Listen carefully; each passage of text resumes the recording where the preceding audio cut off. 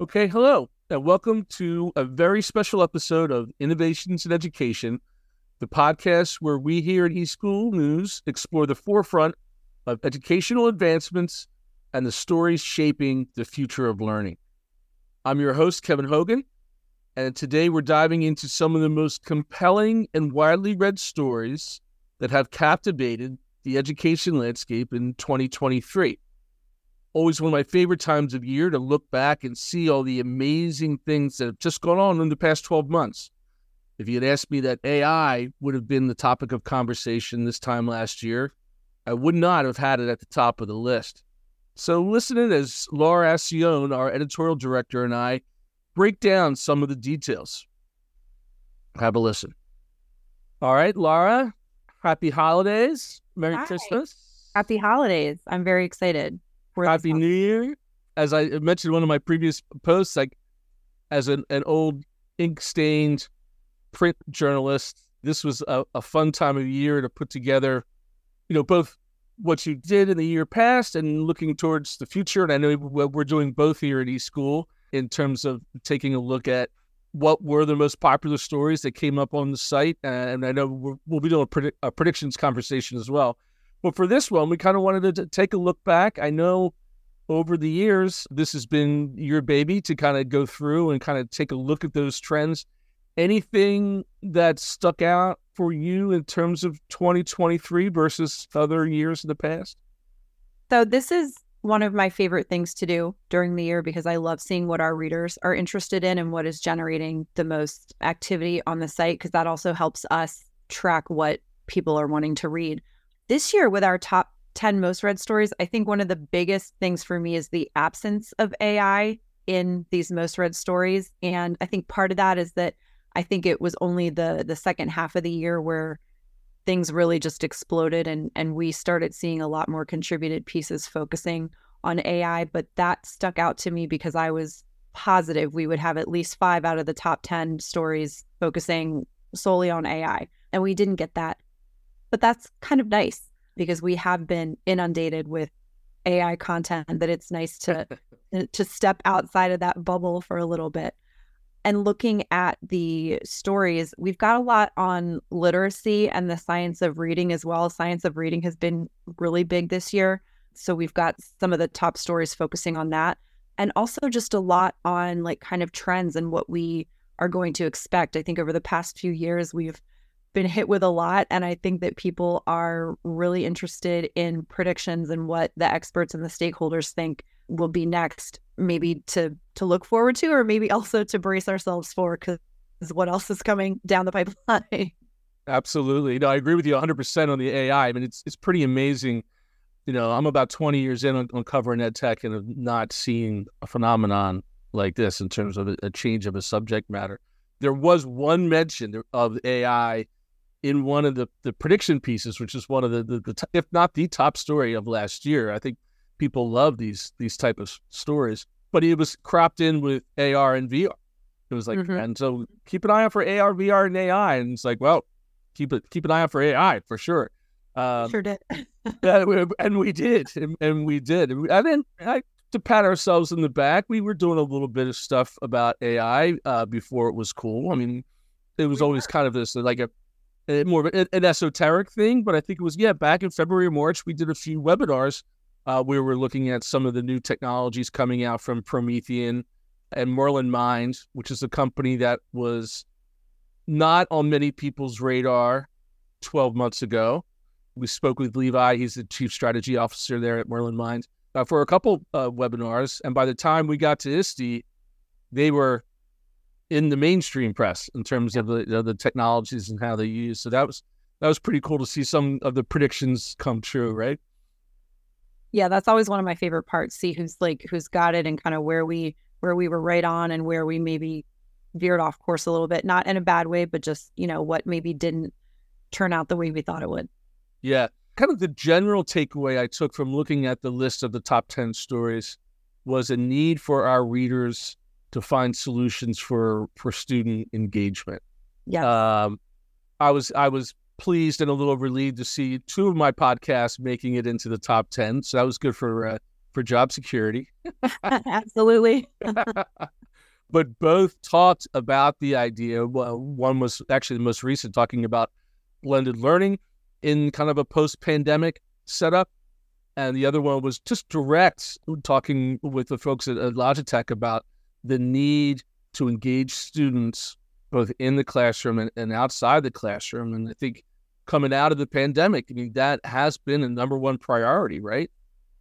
Yeah. And I think it's just such a weird space to be in, because we are hearing a lot about the learning loss and the learning gaps and how we're still trying to make extra learning time. And I know that's a big focus, but just as we come out of the pandemic, it's not the same as coming out of like winter break or something, right? We've not been in this situation before. So everyone's trying to get their footing, and different districts are trying different things.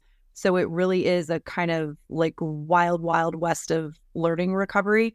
And so I think it's very intriguing to kind of see what people are doing and what they're trying and what is going to work. And it all depends, again, on district resources and the needs of different student populations. And I think we're going to see a lot of different things depending on those factors. Yeah, and definitely, as much as I'm sick of talking about it, and I know everyone is, I mean, just the pandemic still continues to have a bad effect on education. And I think that's another reason why you see people searching out and reading these sorts of articles, because the kids are still, I mean, they were permanently affected, I mean, as a result of that remote learning experience. And I wouldn't say not much of any of it was necessarily positive, but you are seeing ways in which the technology went through this kind of great beta test. I mean, we would talk about these things, especially at eSchool, being forward thinking. It's like, what? AR, VR, AI, I mean, these are things that you can use in the classroom to improve things, but it was always kind of theoretical. Then all of a sudden they're pushed in and we're using them. Students are comfortable with it. More importantly, I think now faculty are more comfortable with it than they may have been, BP before the pandemic. So we've got this great archive of how-tos and what you should do and how to deal, not only with the technology, but also I noticed social emotional learning was kind of another kind of takeaway, which before the pandemic, I mean, maybe a nice to have, maybe we talked about once in a while as maybe a supplement to the way you're supposed to teach. And that continues to be front and center, right? Yeah. And I think that's another topic that we were kind of far ahead with. We started covering that, and it was a little foreign to me when we first started covering it. And at first, I admit I was like, SEL, okay. Yeah.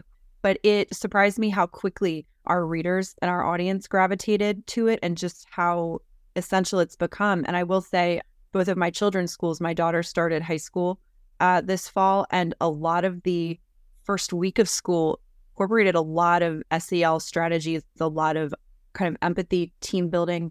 So, and I was really impressed with how they did that, obviously to welcome an incoming freshman class, but I think to get all of the kids coming at it from a different approach, building that community and learning how to listen to one another, and kind of starting off with just a little more intuition about what the students need. I think that's really important.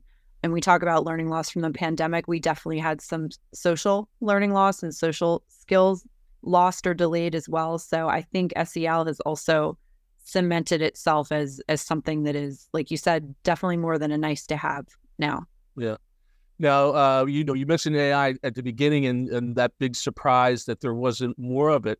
Did you see anything else that you found surprising or interesting, kind of versus, the number of times you've done this in the past? I mean, when you mentioned student engagement, that was up there, and I don't know if that was surprising, but it was definitely encouraging. One of our stories was about the impact of 4-day school weeks. And that one kind of surprised me, just because, as we're talking about, trying to find extra learning time, and I was like, oh, there is some research on it.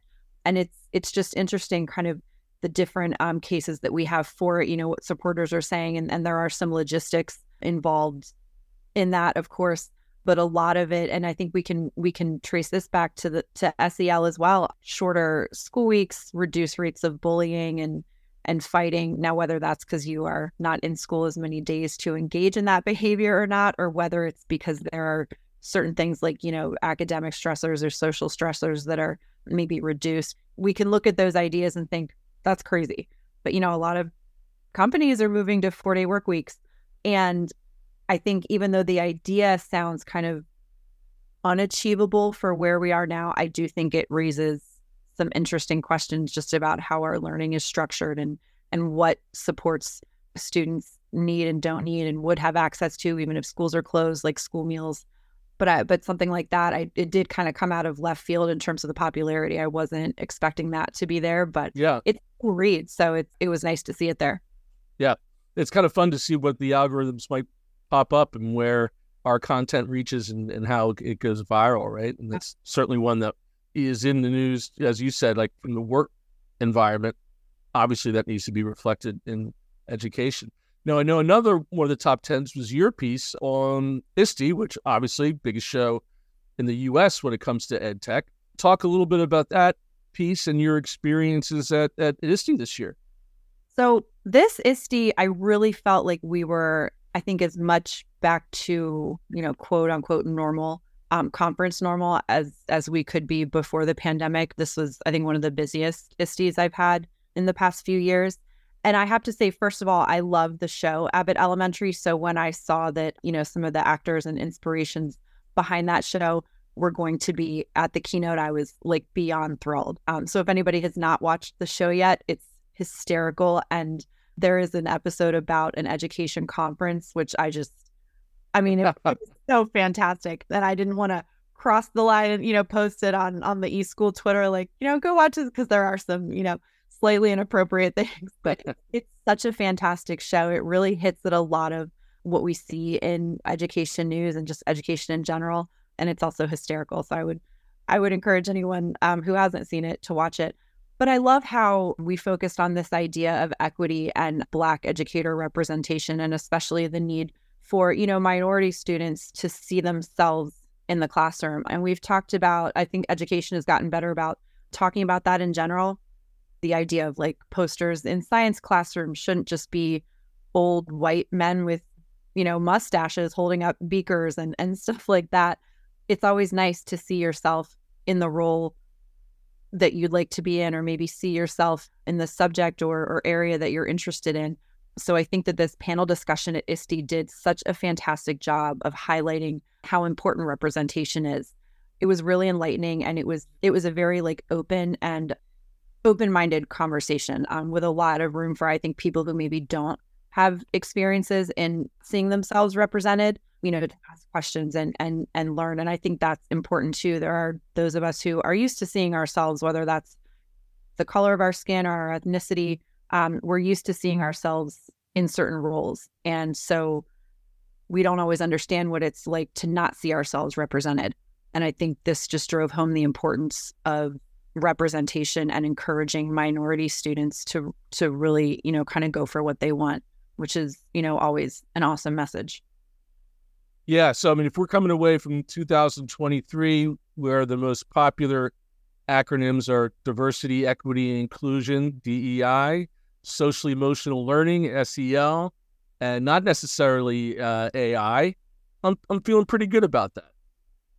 Yeah, I think it's really encouraging. And I think that the more inclusive and open-minded our classrooms are and our education systems are, the more learning and the more learning achievement will take place, because we hear all the time, you can't learn if you're tired, if you're hungry, if you're feeling uncomfortable, if you don't feel like you're part of your classroom. So I think a lot of the topics in our top 10 and the topics you just mentioned really kind of go to that goal, right, of creating inclusive classrooms where students feel like they're part of their community and they have their support systems in their peers, in their teachers, in their community groups. And I think that is a really, really encouraging place to be as we get closer to 2024. Yeah. Well, great conversation. This was a lot of fun. Had a great time working with you this year. I think we created and curated a lot of content. I think our readers appreciate the hard work that you do, and look forward to doing more next year. I'll keep you off the hot seat for your predictions till our next our next conversation. So study up on that, and we'll start thinking about those. Yep. We'll do it again, and hopefully at the latest see you in person at FETC. Awesome. Thanks, Kevin. Yeah, this has been a great year. I've loved it. And that's all there is for this episode of Innovations in Education. And that's all there is for 2023. Just want to take this minute to thank all of our listeners and our readers for a really great year.